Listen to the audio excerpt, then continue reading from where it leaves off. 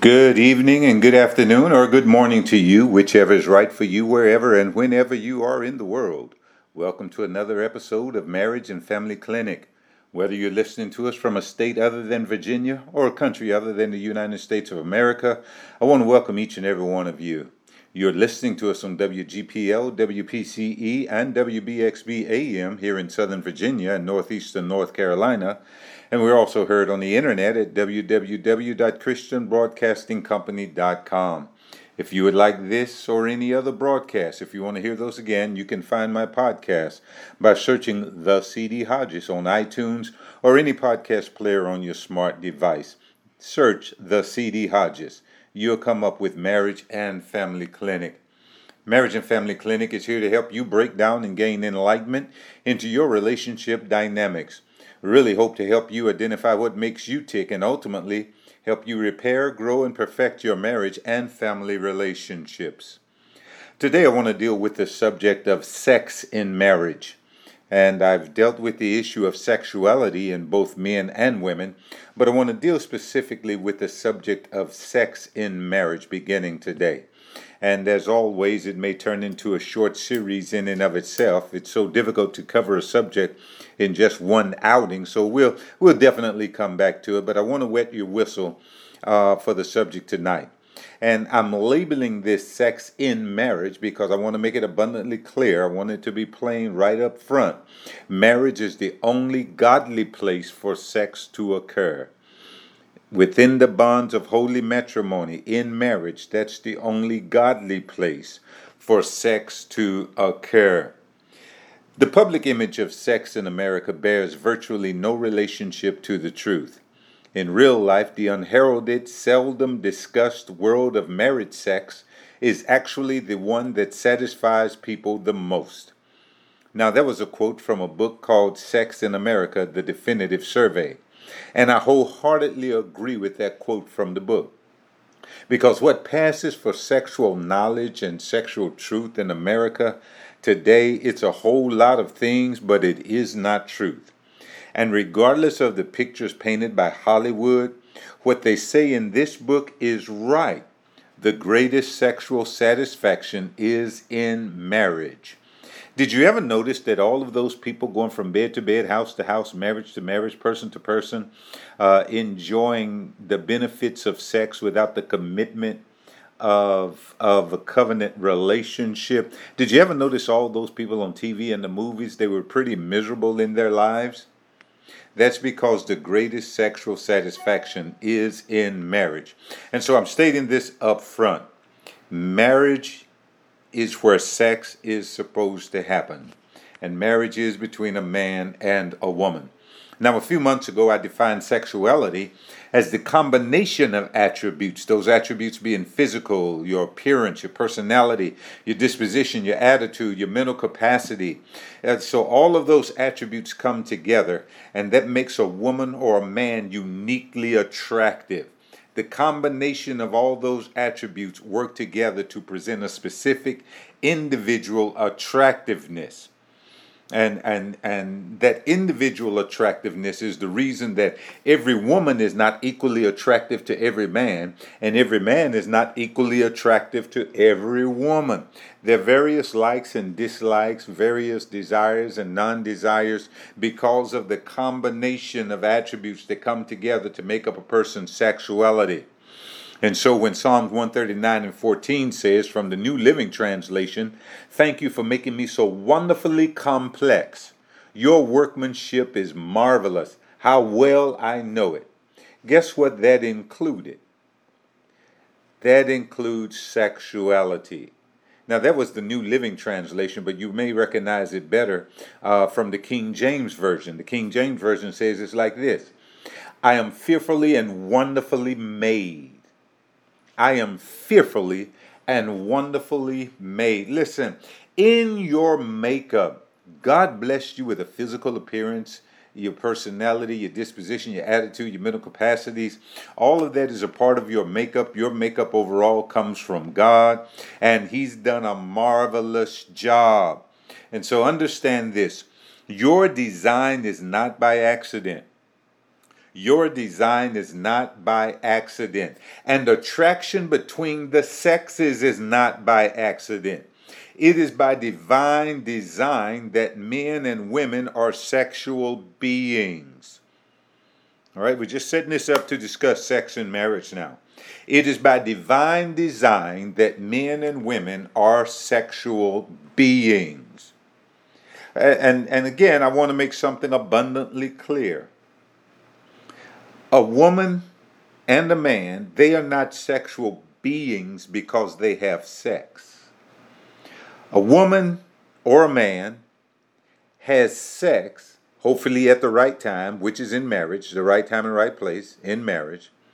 Men and women have sex because sex is an integral part of being a sexual being. You have sex because of the way that you're made. You're not made for sex.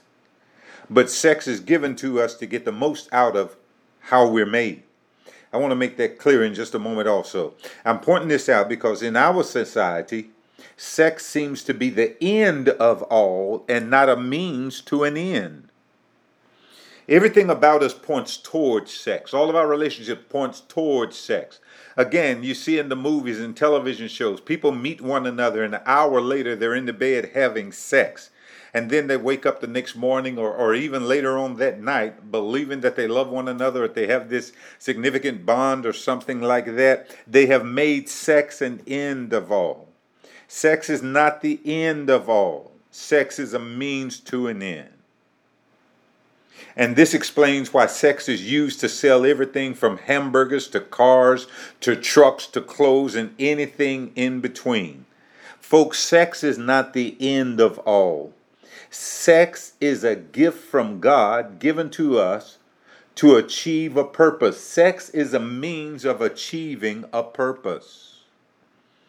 And I don't think anyone would disagree with me when I say that sex is a powerful force. It's a powerful force. Because of sex, people are known to forsake their promises, they abandon their morals, they violate laws, we walk out on marriages, we climb into bed with people that we don't know. And when I say we, I'm just speaking of humanity in general. We climb into bed with people that we don't know. We violate laws. There's human trafficking. There's prostitution. Engage in illegal activities. Engage in totally irrational behavior in the pursuit of sex. And I tell you, it's totally irrational. All that wild, rip the clothes off, climb on one another, can't even get in the door of the house stuff to have sex, that stuff that you see on television and in the movies, it's not real. If that's the way you behave, you need to check yourself out. It's not real. But the picture is painted to make sex appear to be the end of all, and it's not. It's a means to an end. It's a means to achieve a purpose. But sex is a powerful force nonetheless. Sex is a powerful force nonetheless. And I believe personally that sex has this mysterious power about it because it's spiritual in nature. Sex is not a product of the earth. It's not a product of any human invention or effort. Man did not come up with sex. And I think about this every time I think about the origins of humanity. I'm going to challenge you here, and I'm going to go out on a limb here and risk offending some folks, but I want to tell you that you're really selling yourself, you're selling humanity, you're really selling God short if you believe in evolution.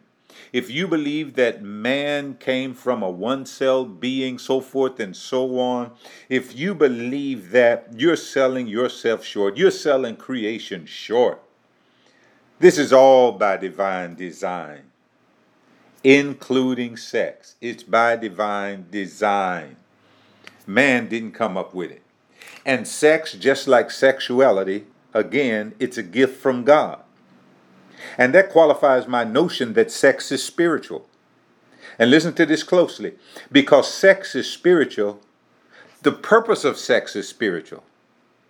And because sex is spiritual, and because the purpose of sex is spiritual, then guidance on how to engage in sex and benefit from sex has to come from a spiritual source.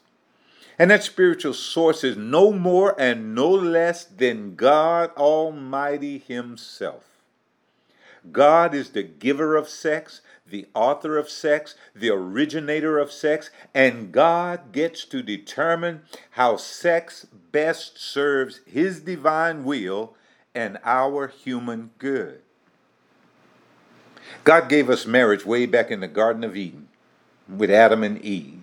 Genesis 2:25 says the two of them were naked and not ashamed.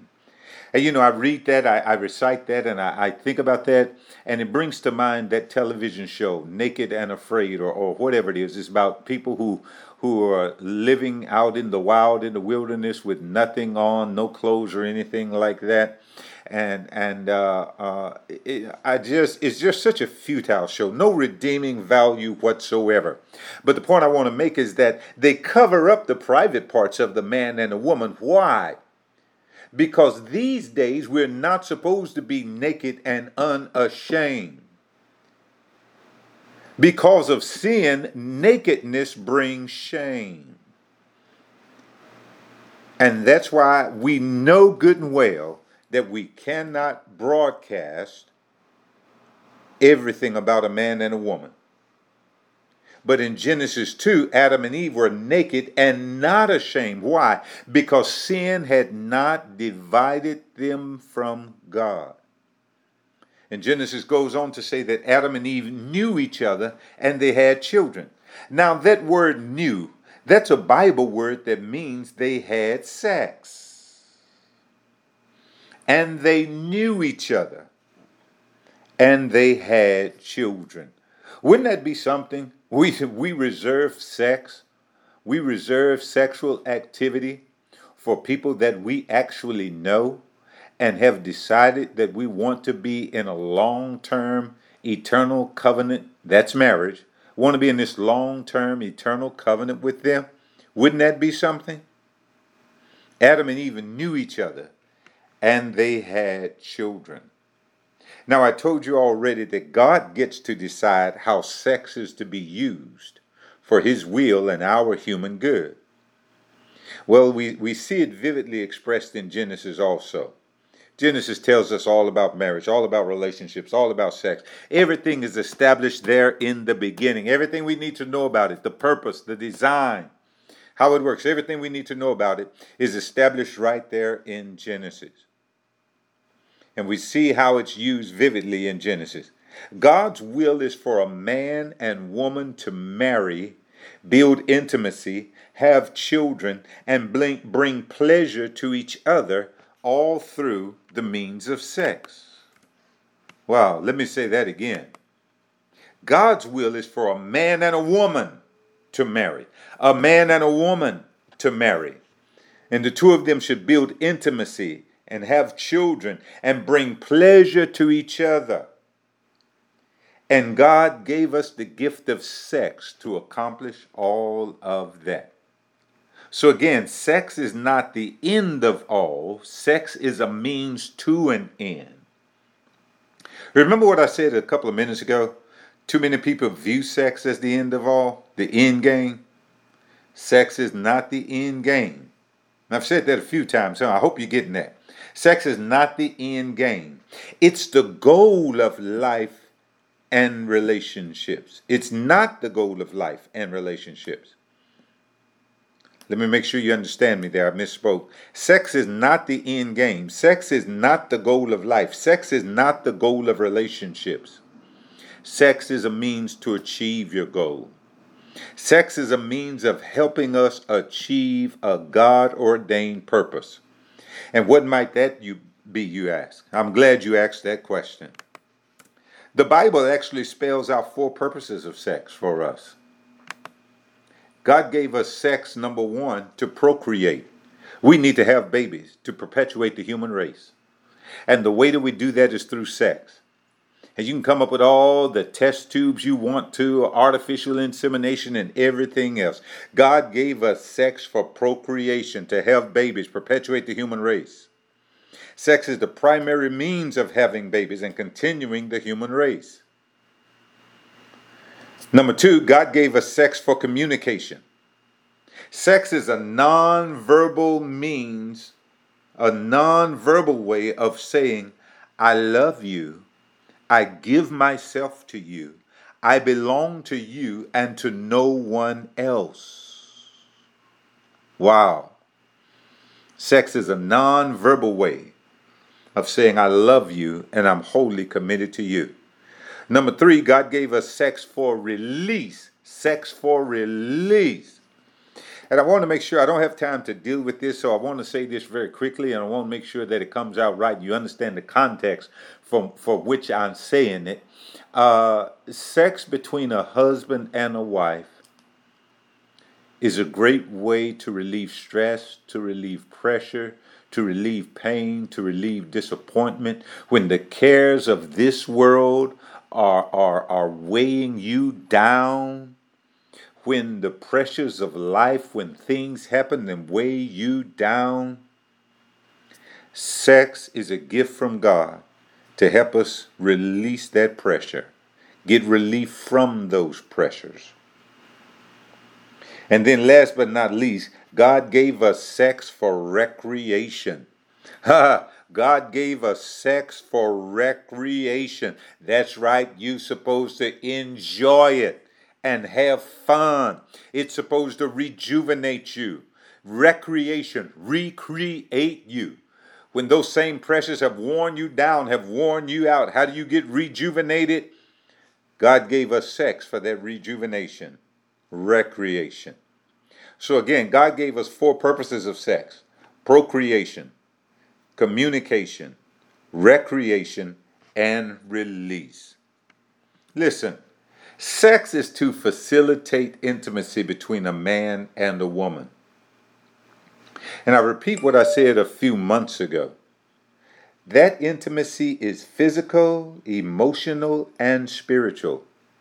Intimacy is about connecting deeply on a physical, emotional, and spiritual level. And the point of intimacy is for a woman and a man to get to know, accept, appreciate, and love each other on the deepest of levels. And sex is a critical part of that equation. Again, sex is not the end of all, but sex is a critical part of the equation of intimacy between a man and a woman. And this intimacy is what the Bible refers to in Genesis 2, when it lets us know that God put Adam to sleep, took a rib from the sleeping Adam and made a woman. The woman is all ready. The garden is all ready to receive her. Adam is all ready to receive her. And then God wakes Adam up, presents Eve to him. Adam looks at Eve when he woke up and knew immediately what her purpose was. And that's why Adam announced, you are bone of my bone and flesh of my flesh. That's intimacy. Adam knew immediately, this is about intimacy. I've got to know her, and she has to know me. And that's why God said of Adam before he presented Eve, it's not good for man to be alone. It's about intimacy. And then God amplifies it when he said that a man is supposed to leave his father and leave his mother and cleave to his wife. Leave his father, leave his mother, cleave to his wife, and they shall be one flesh. Again, it's all about intimacy. You don't become some sort of symbiotic relationship, some sort of Siamese twins relationship. You don't come joined that way. Bone of my bone, flesh of my flesh. One flesh, a husband and a wife being one flesh. It's all about intimacy. Man, woman, hear me when I tell you.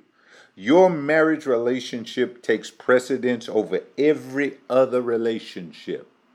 And God gave us the gift of sex for us to exercise that and draw closer to one another, build intimacy so that nothing and nobody can come between a husband and a wife. So your marriage relationship takes precedence over every other relationship. Wife, your marriage relationship, your relationship with your husband takes precedence over your relationship with your children.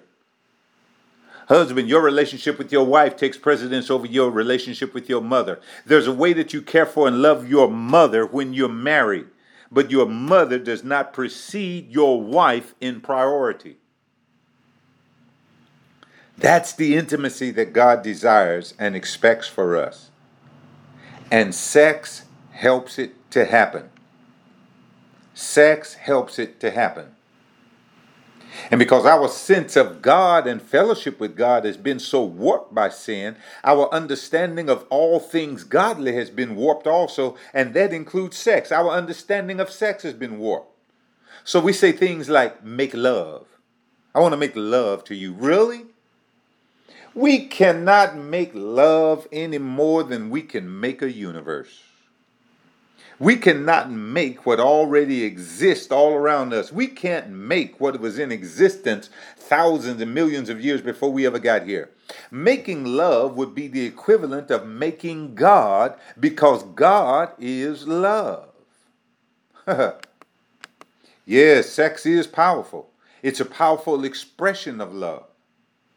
Sex can definitely help us build intimacy and make love flow better, make love flow easier, make love more enjoyable, make love more fulfilling. Sex can be a tremendous force in helping our love. But sex is not making love. Unfortunately, even in church, we've made sex a taboo subject. We're scared to mention it, scared to discuss it, scared to teach on it, all because our intimacy with God is lacking. So our intimacy at home in marriage is lacking, and we bring that same lack of intimacy into the church. And because our intimacy with God is lacking, so is our intimacy with His truth. And His truth says He gave us sex for purpose. It's a gift from God. God gave us salvation, gave us the Holy Spirit, gave us union with Jesus Christ, gave us love, joy, peace, and God gave us sex. God gave us all of His gifts for our benefit. He gave us all of His gifts for our benefit. And God is not some cosmic being who sits in heaven frowning whenever we mention sex. Not by a long shot. God gave us the gift of sex. As a matter of fact, not only did God give us the gift, but He made it feel good so that we would keep on doing it. God made it feel good. It's a biological fact. He made it that way to help us continue to do it. Yes. Sex is spiritual and it's powerful. And the purpose of sex is to facilitate intimacy between a married man and woman. But naturally speaking now, beyond all of that, naturally speaking, it just feels good. And that's something to be celebrated, not avoided. It's as if God was saying, I want you to love each other. I want you to know each other. I want you to enjoy and find great delight in each other. And I'm giving you the gift of sex to help you out. If you ever doubt that God intends for sex to be a thing of pleasure, you should read the Song of Solomon, a book in the Old Testament. Read Song of Solomon.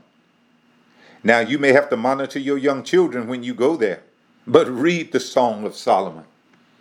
I remember when I was a young teenager, we used to refer to the manner in which we spoke romantically about girls or spoke romantically to girls. We call it our rap, man. What your rap? You got a rap, man? You know, I'm rapping to this girl. Yeah, now that's what we said when I was a teenager, and I know that was 2 or 3 years ago, and I know nobody says it like that. But I'm trying to make a point here. That word isn't used anymore, but just indulge me, please. In Song of Solomon, King Solomon was doing some serious rapping. He had a rap out of this world. I think a few years ago, this is even old, but I think I heard somebody say Mac, something like that. You understand what I'm saying. In chapter 7 of Song of Solomon, God uses natural imagery to express a spiritual thought. But the natural imagery is so vivid, you wonder what's really on God's mind. Watch this. In verse 9 of chapter 7, Song of Solomon, Solomon expects the roof of his woman's mouth to taste like fine wine. Question: how would you ever know what the roof of her mouth tastes like? When taste buds are on the tongue, how in the world are you going to know what the roof of her mouth tastes like? Listen, God is not some stiff, rigid prude when it comes to sex. Far from it. Far, far, far from it. God gave it to us to enjoy, but to enjoy within the confines of marriage between a man and a woman. Wow. It's amazing what you can find in the Bible on the subject of sex. And believe me, in the coming couple of weeks, next 2 or 3 weeks, I don't know how long we'll be in it, 2 or 3 more weeks or so, I'm going to talk a lot from the Bible about the issue of sex. We ought to have the confidence that this is God's gift to us. And because it's God's gift, we are responsible to enjoy it, use it for His glory, and benefit from it. Do yourself a favor and don't make sex unholy. Don't try to separate God from His gift of sex. We can't separate God from sex no more than we can separate God from salvation. All His gifts come with purpose and benefit. When God's gifts are used according to His will and His desire, we receive eternal and earthly benefit. You know, a lot of people are hung up on sex. Either they want it too much, or some people choose not to be bothered with it at all. Some people are hurt by it because of various reasons. Some people are afraid of it because of what they've been taught. If any of these scenarios fit you, or if you're just having some uptight experiences regarding sex, maybe it's time for you to ask yourself some serious questions about the issue. First of all, I'm not surprised at all if you're having some uptight experiences and you're not married. You can't enjoy God's gifts outside of God's will. If you're uptight about sex, ask yourself, deal with this, get with somebody, talk about it. Ask yourself, do I see sex as a gift from God? Ask yourself, what could God ever hope to get out of me by giving me sex? Are you one of those people who believe that God frowns on sex? He's not interested in your sex life? What were you taught about sex growing up? Were you one of those who were taught you couldn't get pregnant if you had sex standing up? Were you one of those who your parents tried to put the fear of God in you by telling you would get pregnant if you kissed a boy or kissed a girl? Do you get emotionally bogged down when the subject of sex comes up? Do you freeze up? What are some thoughts and beliefs about sex that are working for you? What is it about sex that's working for you? What are some thoughts and beliefs about sex that are not working for you? I'm going to deal with a lot of this in the next 2 to 3 weeks or so. I'm going to deal with the subject of sex, and I hope to address some of these things. I really hope to bring some clarity to your sexual experience, your sexual expectations. And as always, if you have any questions, please send them to me. But the thing that I want you to get today more than anything is sex is a gift from God. Sex is a gift from God. And when we use God's gifts according to God's will and God's desire, we benefit both in our earthly life and certainly in eternity. Sex is not the end of all. Sex is a means to an end. And the end that God expects of husbands and wives is to grow intimacy on a deep, deep level, physically, emotionally, spiritually. Grow in intimacy. And to help that to happen, to help ensure that happens, God gave sex to a man and a woman who will come together in the bonds of holy matrimony. Hey, look, I am out of time. I've enjoyed bringing and presenting to you this initial presentation on sex and marriage. We'll be back to it. Until then, if you got any questions, email me at cdhodges@hotmail.com or inbox me on Facebook, Bishop Carl Hodges. I'm so glad to be with you. We'll be back at the same time next week. Remember, if you want to hear this, find it on iTunes or any podcast player. Just search for the C.D. Hodges. I got to get out of here. But remember, you can't have peace without surrendering your life to the Prince of Peace. God bless you. We're out.